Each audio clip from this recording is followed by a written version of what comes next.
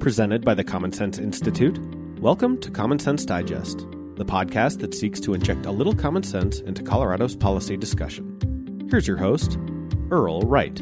Welcome to Common Sense Digest podcast. My name is Earl Wright, and I'm chairman of Common Sense Institute, and I'm your host today. Thank you for joining us. My guests today are Tamra Ryan, a fellow at CSI, and I'm thrilled to announce that just this week, her fellowship was announced as CSI's first ever Coors Economic Mobility Fellowship.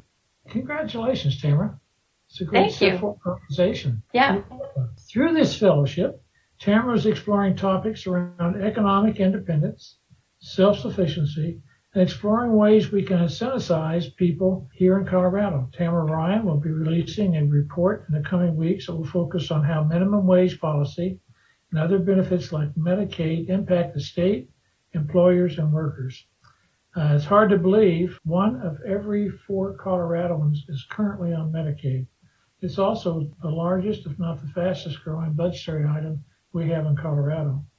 CSI believes this fellowship will lead to research that will help us better quantify the costs of the state's growing budget. We can ensure policy incentivizes work rather than trapping individuals in dependency and benefits from the government. Juan Pena is also joining us. He is the Chief Innovation Officer at Cross Purpose, which provided CSI with brand new modeling of the benefit cliff and its impact specifically to low-wage Colorado residents. We will dive more into your organization shortly, Juan, and let me thank you for your help on this project. Tamra, let's get started with you. It's great to have you a part of the team, and I want to start by asking, what does economic mobility mean to you? And how do you want the Coors Economic Mobility Fellowship to inform policy debate here in Colorado? Well, it's great to be here, Earl. I think a lot of times when we think about economic mobility, we think just about income. But to me, it's a term that is much more about one's life and how much better one's life becomes as a result of their economic situation. So, increased income is a part of that, but it's also it helps it to look at indicators such as well-being and education and housing and wealth overall. So, those can go up or down. So when we think about mobility, we have a tendency to only think about it increasing. I think part of the work I'll do is to shine a light on the things that prevent mobility, upward mobility, and perhaps even create downward mobility. We're going to look at the impact of increased minimum wage on benefits cliffs, as you mentioned. And we're going to look this year at how education and training can help improve a family's economic mobility. So I'm really excited about diving into a number of topics that I think in general we don't know, as a public, we don't know a lot about, and perhaps have opinions about, but I think with increased information, we could actually take some action that could improve the lives of many Coloradans. How many people do you think fall into the category of people you're trying to help? We're talking about 10%, 5%, 2%, 3%. What are we talking about as far as people that really could benefit from what you're trying to accomplish? Well, if we look across the state at the number of people who, I tend to think of them as vulnerable workers. So, people earning minimum wage, for instance, there are certainly teenagers and college students who earn minimum wage. But if we remove the people who are early in their work lives from the minimum wage conversation, just as an example, we're really talking about people who are the most vulnerable in our communities. They're people with barriers to employment. So and one of those barriers is a criminal background. And the ability to work or get a job when you have a criminal background is very challenging. And 1 million Coloradans have some form of criminal background, just by way of example. 1 million out of our population of 5 million? You're saying across the 40%? Across the U.S., a third of U.S. adults have some form of criminal background. Wait a minute. Are you talking about parking tickets, or are we talking about felons, or what are we talking about here? We're talking about all different forms of criminal backgrounds, but at a level, certainly not parking tickets, but it could be misdemeanors. It could be. I was worried because I had my fair share as a college student, and I think they're all paid. No, don't think we're counting you in this number. But the point being that as just one indicator, when one has a criminal background, it is an impediment to employment. Now tell me about the Women's Beat Project and working with formerly incarcerated women and move them back in the workplace. One of the issues you always have is recidivism. And how successful are you in helping the ladies not get back into prison or avoiding it henceforth when they get out and have a chance to work with you? That seems to be always the test, is how can you keep them out once they get out? Well, we start with the premise that all women have the power to transform their lives through employment. And so we work with women, we hire them for a full-time job, and we work with them for 6 to 9 months that help them move back into mainstream employment. They typically have long histories of addiction and incarceration. Often those two are interrelated. Domestic violence, homelessness, a wide variety of what we would call barriers to employment. During the time that we work with them, we teach them life skills and job readiness skills so that they can move out into the community, into mainstream jobs. Okay, a year after. Stop. You've said so much and you've packed so much in that. I have to. What is this process? Lifestyles. What are you talking about in lifestyles besides just earnings? So what are you talking about in lifestyles? Help us out. What we're trying to do is help someone move from chronic unemployment. A typical woman Women's Beat Project hires hasn't had a job longer than a year in her lifetime, though the average age is 38. At the end of her time with Women's Beat Project, she moves to mainstream employment in the community. A year after graduating the program, 95+% of women are still employed. The reason that's important is that we know that's remarkable, Tamra. 95%? Yes. That's incredible. And are you having a chance to touch all the ladies that come out from incarceration so that you have a chance to work with them, or are you just working with a small number of them? Well, I wish we could touch everyone who have been affected by incarceration. We hire currently about 75 women a year. And we hire them into our food manufacturing business. So sales create jobs. So we are constantly focused on increasing our sales to create more employment opportunities. And we rely on other organizations in the community to help with this work as well. So you've got a business and you're training people for production, operations, sales, administration. They work with you and then they go out into the labor force. And what's the success once they go out into the labor force? Beyond Women's Beat Project, they continue to be employed. They move up the pay scale. So we find that typically they move in their first year up $2 an hour in their pay. They often have increased responsibility, in part because what we're trying to do is help them find what we call a career entry level job. So it's going to be a job with an opportunity for advancement and benefits, and where the employer is invested in them being there. So that move up the pay scale and the increased responsibility is a part of what they're hoping for when they take those positions. That was remarkable. Congratulations on what you've done in the organization. Thank you. Juan, I know the cross purpose is focused on addressing economic poverty. One of the issues you can probably tell in my exchange with Tamra, I'm quite interested in it. And it's one of my, besides education, it's one of my passions. Your website states many nonprofits ask the question, how do we help people in poverty? But you ask a different question.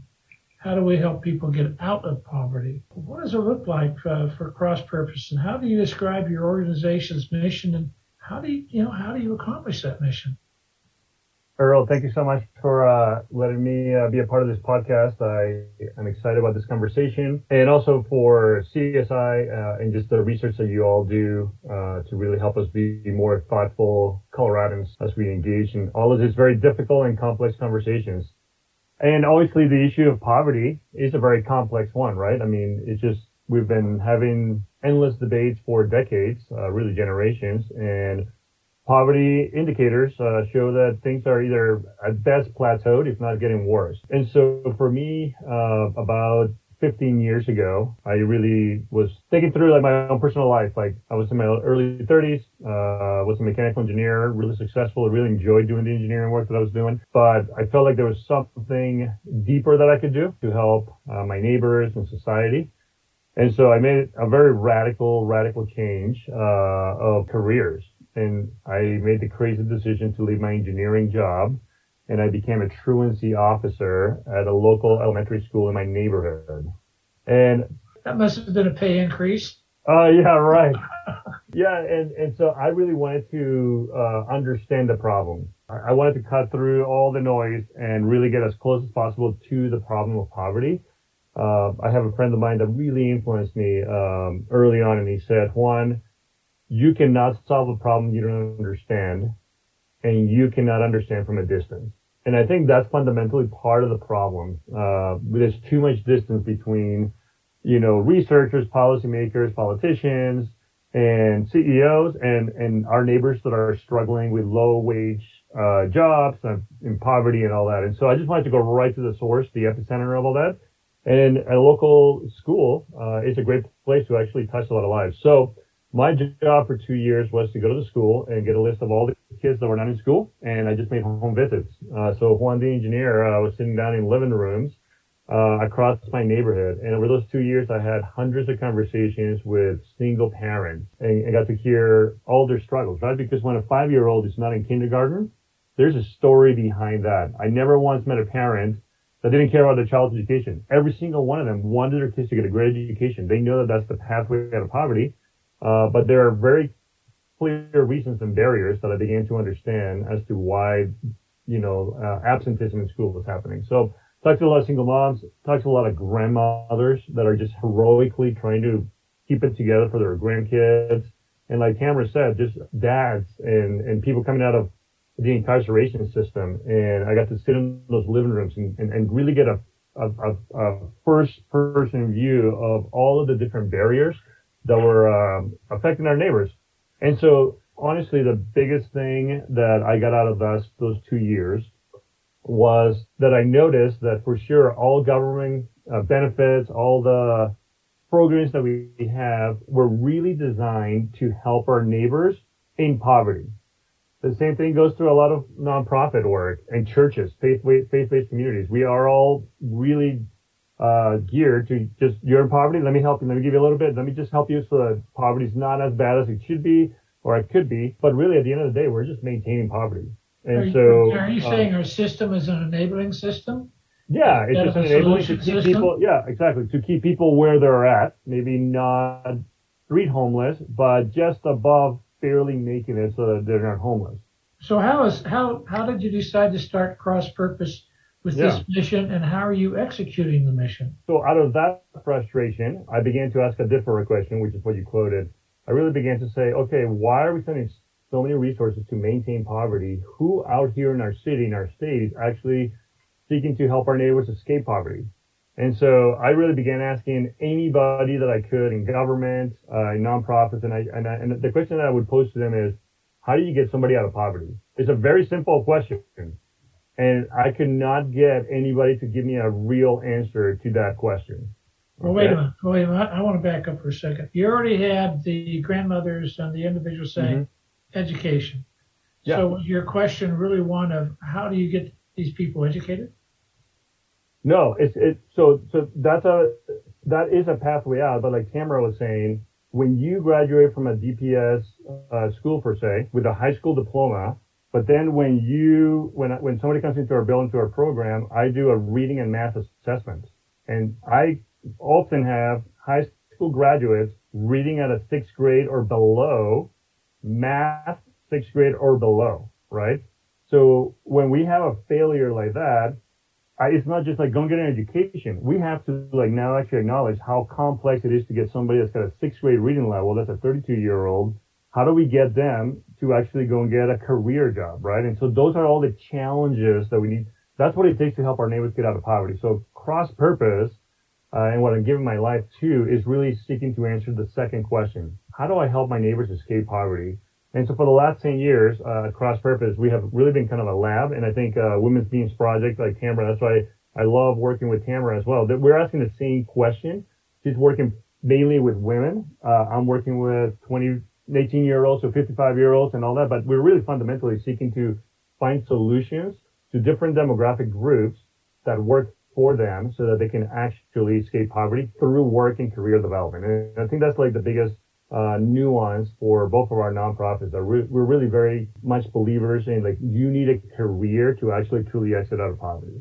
Okay, I'm unfortunately very quantitative guy, so 1 + 1 has to equal 2, and there's a process that you go through things. But I heard you say, and I just want to make certain that I'm understanding it, is we have training that people can get a job or a skill, but they have to first of all be prepared to get that training. So you will actually help them with education, be it math, be it literacy, be it whatever it might be, so they can, in essence, advance then into the various programs that you have, that they can get a skill set in, which would be the beginning of a certain trade or other work area. Am I understanding this correctly? Yeah, exactly. Here's a quickly, 1 + 1 way to look at it is, look at the higher ed, go to the community colleges, right? And go and look at people that are enrolling for a medical assistant career track. And go and look at the graduation rates for everybody that goes into that career track. It's just education. I'm offering you a certificate here, right? You turn around and look at like Tamra or Cross Purpose and our organizations, right? Our graduation or completion rates are 4x what a regular community college would do, because we are addressing the whole person, right? We have coaches that are actually like in the weeds of people's lives, encouraging them. We have counselors that are actually helping them with the trauma that's in their lives. It's just a very holistic approach. If somebody's about to go to lose their apartment and they're halfway through our program, it's societally cheaper for us to actually pay the $1,500 so they can actually be stable and finish their program, so they can actually now go and have a chance to get a career, right? So we're looking at like, what are the things, we're trying to be very nimble and very specific to each individual to go, what will it take for you to finish this program? And I'm a big believer in, I tell my neighbors, if you show up in my building every single day and you do what we ask you to do, I will move heaven and earth to get you there. Like, period. I'm committed to you, right? And that's what we're seeing. Our neighbors are motivated. They want to go and get those high-paying jobs, those $22 to $25 an hour jobs.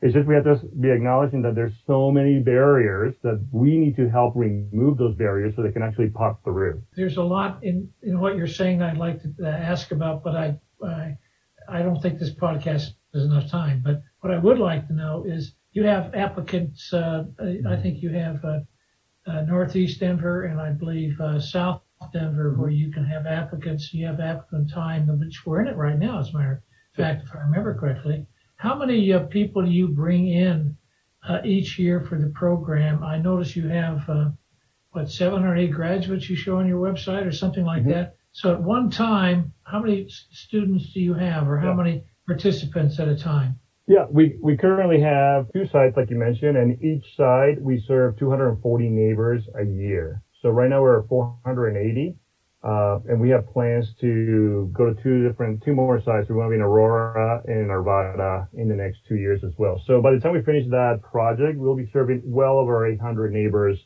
a year in the Denver metro area. Let's stick with the 400 you have right now. Yeah. So what would you expect of those 400 to graduate? In other words, stick with it, like you said. If you show up, we'll take care of you. Yeah. How many of those do you anticipate having a chance to graduate with the skill set you're talking about?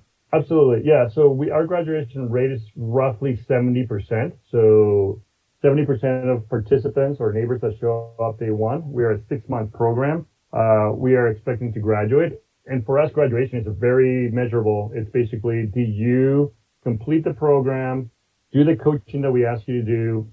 You got a marketable skill. So you actually got something, a certificate in a career track. We have about 12 to 15. And then more importantly, you actually landed a career job. So it's not just like you finish the certificate, okay, yeah, you graduated. It's like, now did that training translate into an actual entry-level career job? So 70% of our neighbors that enter the program are successful in that matrix. Does it cost them anything, or is it all funded by cost? It's 100% free. That's just a commitment that we have as an organization. We have one of our core values is expensive love. And we want to love, I believe my neighbors deserve to be loved expensively. And so, yeah, we do the hard work of raising the money, but it's actually easy to raise money when you have results.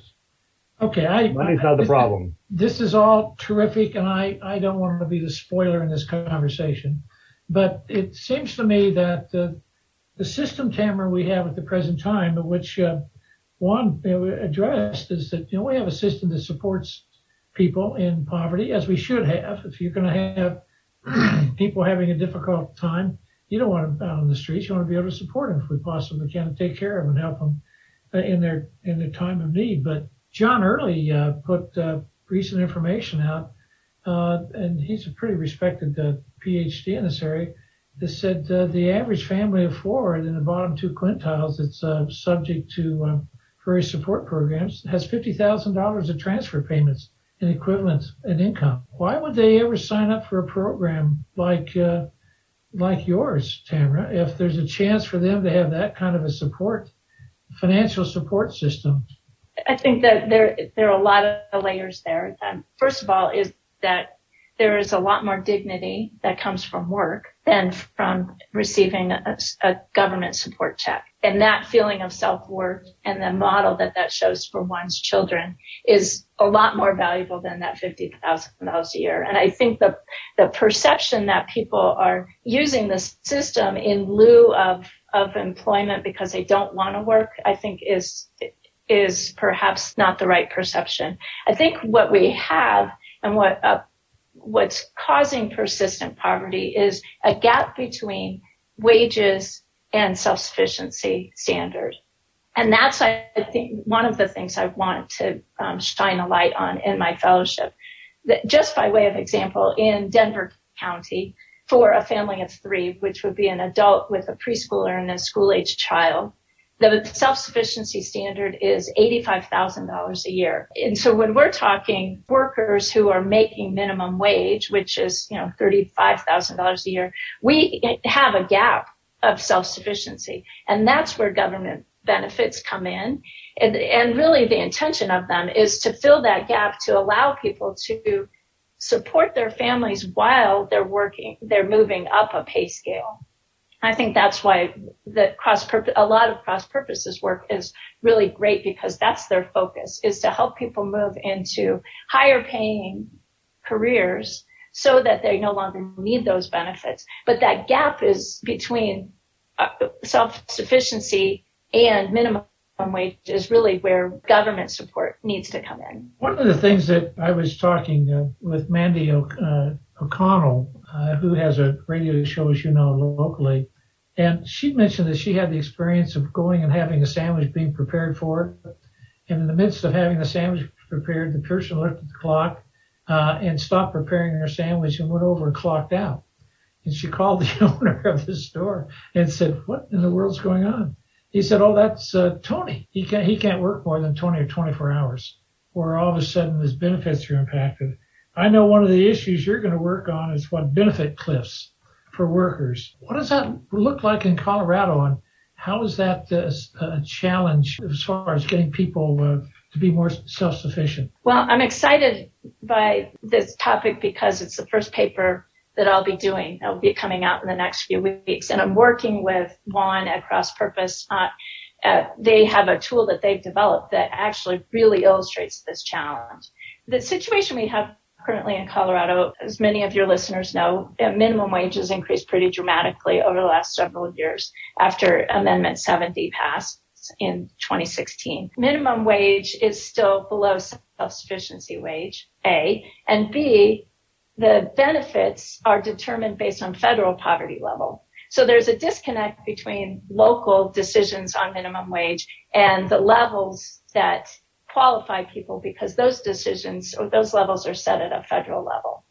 So what happens is as our wages increase locally, the benefits, the eligibility is determined federally based on federal poverty level, and there's a cliff gets created. So while someone today across Colorado minimum wage is $13.65 an hour, in Denver it's $17.29 an hour this year.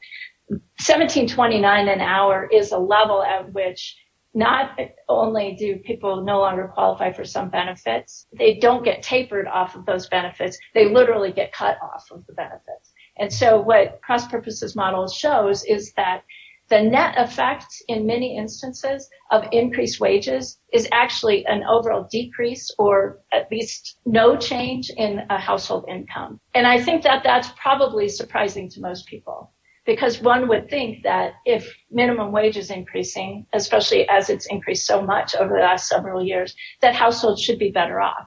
And that's, ultimately supposed to be the reason why we increase minimum wages, to increase the money that households have to spend. And that ultimately would go back into the economy. But what we're seeing is that's actually not the case. I unfortunately think I know more about this than I probably am qualified to say. But in the minimum wage area, the studies that I've seen, an awful lot of the minimum wage earners are either second income for a family, or they are a lot of teenagers workforce. And that workforce is dominated by the people I just mentioned. So you're talking about people who are not teenagers and working their first job or learning. And you're not talking about a family of four where the second person is thinking, I'm just making a little bit of extra money for the family. So you're talking about somebody who's the major wage earner. So why wouldn't you try to differentiate that from just a general comment about we need higher minimum wage? Well, I think that's a great question. And when I'm thinking about minimum wage, I'm removing, at least mentally, but, we're working on removing numbers wise teenagers, college students who are part of a household, right? Because that skews the numbers. How I like to frame it really is that those who are adults, heads of households, who are earning minimum wage are really our most vulnerable workers. They are the people who have barriers to employment. They're people who have come out of incarceration, have histories of addiction, have histories of homelessness, need assistance while they're moving up the pay scale. We're in total agreement. My question was the parsing out of this versus just the general comment. Juan, I'd appreciate your comment. Yeah, and I'm really enjoying this conversation here. The way I look at it is the IRS has an annual wage analysis across the nation, right? And I was shocked several years ago when I looked at that study, and they say that 50% of the American workforce makes $35,000 a year or less. Now, everyone said, like you said, there's some college students in there, there's probably some teenagers, but at the end of the day, 50% of Americans that are working every day are making less than $35,000.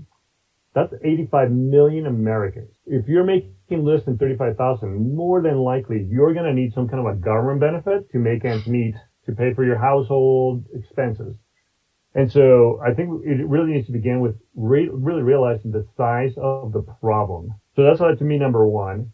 Number two, I look at it from the perspective also of usually if you're making less than $35,000 a year and you're an adult in your late 20s, 30s, 40s, you're probably stagnated. Like the statistics on that for you to like actually go ahead and make $30 an hour within 3 to 5 years there's very low chance of that. So we have big percentage of our low wage workers are just stuck, and we can talk about all the societal reasons for it, right? Some of it's education, failures in education, all that. But at the end of the day, they're now stuck there, and it costs us billions of dollars to maintain that workforce stuck there at a low wage. So a quick way to look at this is when I look at my program and I use the tool that we created, the financial planner, when somebody comes into our program, I can on the back end calculate how much it's costing government to actually maintain that person at that level, whatever their income is coming in. When they graduate our program with our entry-level career job, I can also backwards calculate how much it's going to cost government to maintain that person there. The difference between what that career job does is it saves us on average $12,000 a year in government expenses. In government benefits. Let's make certain that I am comprehending what you're saying. So I go through a program that you've established, and the people may be making X, whatever X happens to be. And you help them understand that if they were to go through this program, how X can become 2X or X can become X plus 0.5X or 3X. But this is a way in which you're helping people who are right now being sustained by government policy and helping them transition out of that by learning a skill set. Mm-hmm. And you've got maybe 10 or 15 skill sets, if I remember looking at your website correctly, that people can pick up on. In essence, they can achieve what Tamra was so eloquently describing as the challenge. Mm-hmm. Do I understand what you're talking about? Absolutely correct. Yes. And when I subdivide it into like single people versus single parents, our single parents are saving us $18,500 on average just by getting a career job. Okay. So I'd really like to rethink this whole thing and say, hey, it's actually to our advantage to invest in our low-wage worker population, to incentivize them to go to night school, go and get extra skills, because the more of them that they start getting higher-paying jobs, they're actually saving us billions of dollars. And now we can reinvest that. Juan, you're only working with 400 people. Let's assume that everything you're saying is spot on, and I have incredible enthusiasm for what you're saying. Yeah. And you guys just told me we have 1 million people in Boulder, the beginning of that. Not Boulder, in Colorado. Colorado, right. Right. In Colorado. So what are your thoughts as to how do we incentivize more low-wage workers to get involved with what you're doing? Or are there public policy issues and solutions that would enhance what you're talking about? Help us out. Number one, right, we have 1 million low-wage workers or neighbors in poverty in Colorado. We are already spending billions of dollars, right? So it's not like we understand that. We understand that. We get that, right? So what I'm saying, number one, I think is we need policy changes. We definitely have a system that doesn't reward work. And usually when I talk to business owners or people that are in the upper middle class, and I explain to them, I show them some of my graphs, and I show them how, like, there are scenarios where basically if you're a single mom with 2 kids and you have a Section 8 voucher and you're making it $26 an hour, which is it's a great job, right? $26 an hour. If I can show you through my graphs, if you cut your hours to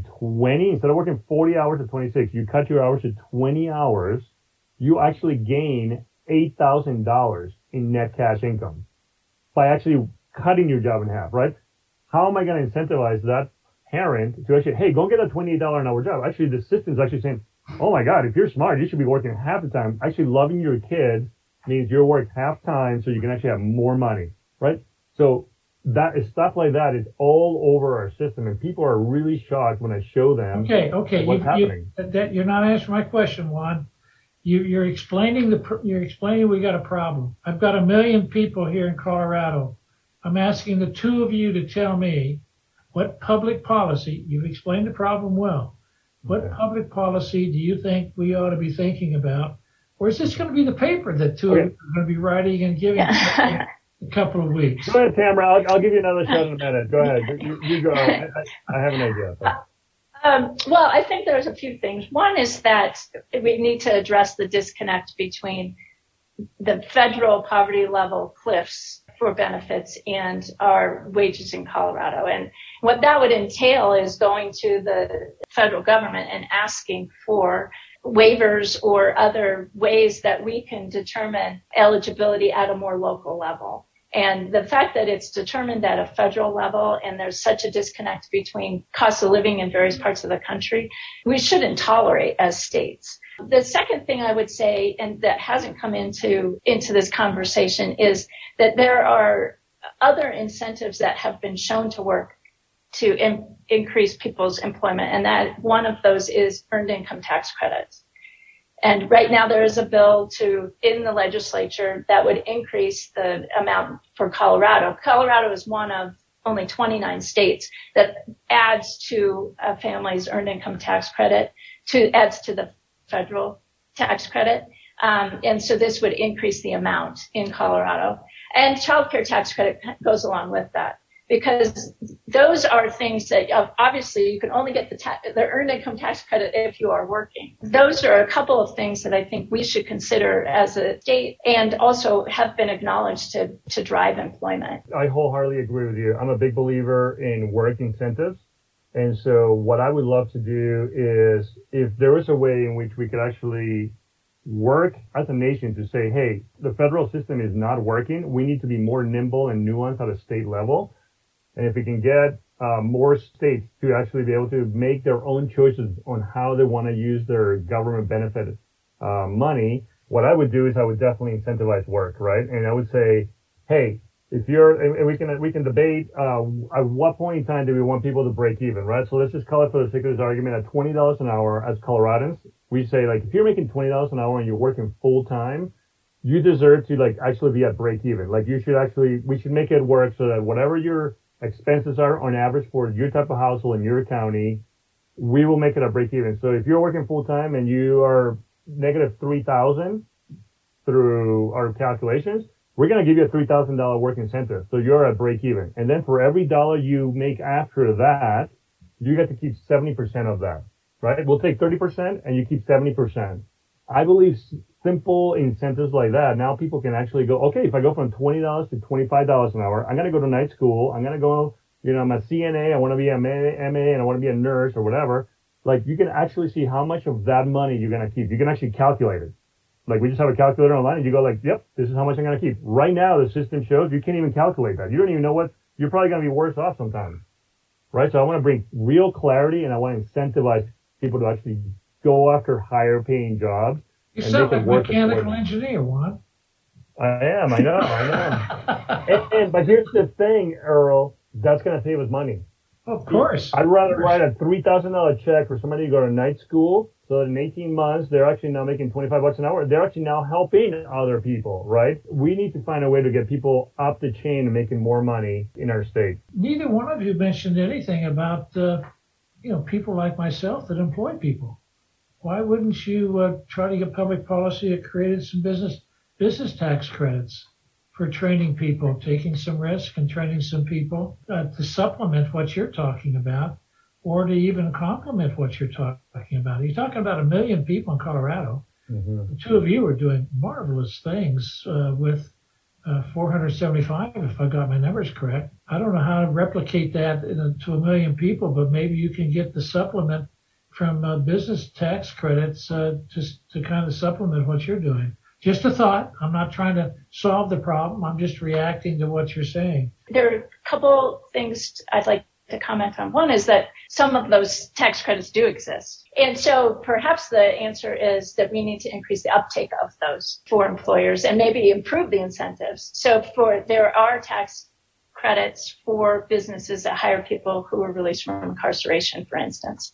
I don't know what the use of those is, but we are working hard. One of our other initiatives as an organization is to improve fair chance hiring and encourage employers to hire based on talent and potential rather than background. The second thing I want to... You sound like a coach recruiting a team. You're looking for potential and you're going to develop it, huh? Well, isn't that what employment is really all about? We're hiring the people that we think have the greatest potential.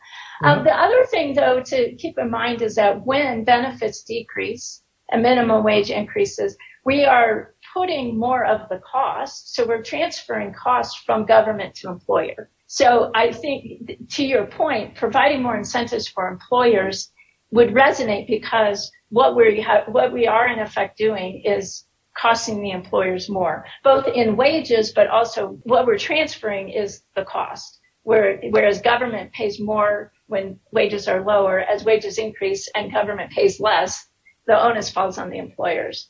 And so more incentives for employers, I think the time is ripe because I know employers are feeling the increased wages in Colorado. Well, we also have, as I think both of you know, when I wrote these notes down, from a free enterprise perspective, let me give you my sense of it, okay? We have the U.S. economy is in a bit of a stagnant phase, and one of the problems for potential GDP growth is growth in labor force. Seems to me what you all are talking about is how can we supplement the growth in labor force by training people. We've got a low participation rate relative to historical levels. You're suggesting to me anyway that you would help increase that participation rate. You're also saying if we can get people trained, we're going to have a more productive labor force. Well, if you have a labor growth rate and you have and you have productivity growth rate, guess what? You have a growing economy. The other thing is you're hitting right at the heart of where the economic viability of this country can be enhanced if we can take people that will be better educated, more productive, and get into the labor force. My God, you're solving a problem that we've got 2 or 3 decades looking at where we could have stagnant economic growth, but you could be solving a part of that problem by resolving this particular issue you're talking about. I'm looking at it as a self-serving business guy. You're saying, hey, go for it. I think this is an answer for all of us that helps a real win-win-win. I can't thank the two of you enough. Please go ahead, Juan. Errol, I just wanted to add one thing. Here's my observation as a practitioner. I've had tons of conversations over the last 2 years with right-wing and left-wing, kind of like part of our political system. And here's where I think the discussion needs to be nuanced. When I go back to those 85 million Americans that are working already right now, making less than $35,000 a year, right, and are suffering. And they're working for all of these businesses that you represent. There's probably I don't know how many, 10 million unemployed people that are they're actually not working. I don't know what the number is, but whatever that number is. The left wants to solve the problem for everybody. And so they're not nuanced enough in the solutions that we need to actually solve it. So the right, rightfully so, wants to begin by solving the problem with those 85 million that are working, that are suffering, right? And I feel like in the conversation, if we can bring people from both sides and say, let's really have a robust conversation about solving the problem for those who are already working, to make it worth it for their households to continue to work and add productivity and value to businesses, I think we can bring people from the left and the right together to have some of this work incentive conversations. But it's a communication problem. And unfortunately, at a federal level, we can't even begin to have the conversation, right? Because we just start throwing grenades at each other and all that. And I'm just starting to say, can we begin to get a coalition together to look at those 85 million Americans? And I think we can do that and have very sensible solutions that people on both sides go that makes sense. Boy, that's a great lead-in to the report that you all are going to be putting together.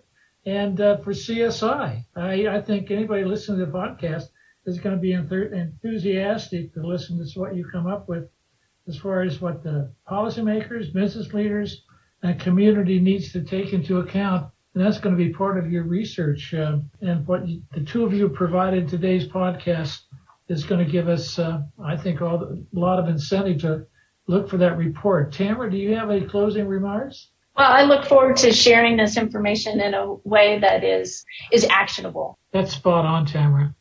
Juan, any closing remarks? Yeah, no, I am really excited about the research that Tamra is doing. And I think we are in a situation right now as Coloradans that we cannot afford to actually be ignorant about what is happening to our economy and to our neighbors. And I think the work that you are at CSI are doing in helping people like Tamra look at, and I look at Tamra as a scholar and a practitioner, and she really truly understands the problem, and given her a platform to actually help all of us to really truly understand in a practical way, it's only going to help our state, and it's going to help the conversation that is so important. Thank you so much. I admire the two of you and your projects and your success. Thank you so much for being on the podcast today. Thank you. Thank you. Thank you for listening to the Common Sense Digest. For more on today's topic, as well as our research on the most pressing public policy issues facing Colorado, please visit commonsenseinstituteco.org. The preceding episode, along with all others, is available on podcatchers everywhere, or on our website under the podcast tab. Our technical producer is John Ekstrom and Deft Communications. This has been a production of the Common Sense Institute.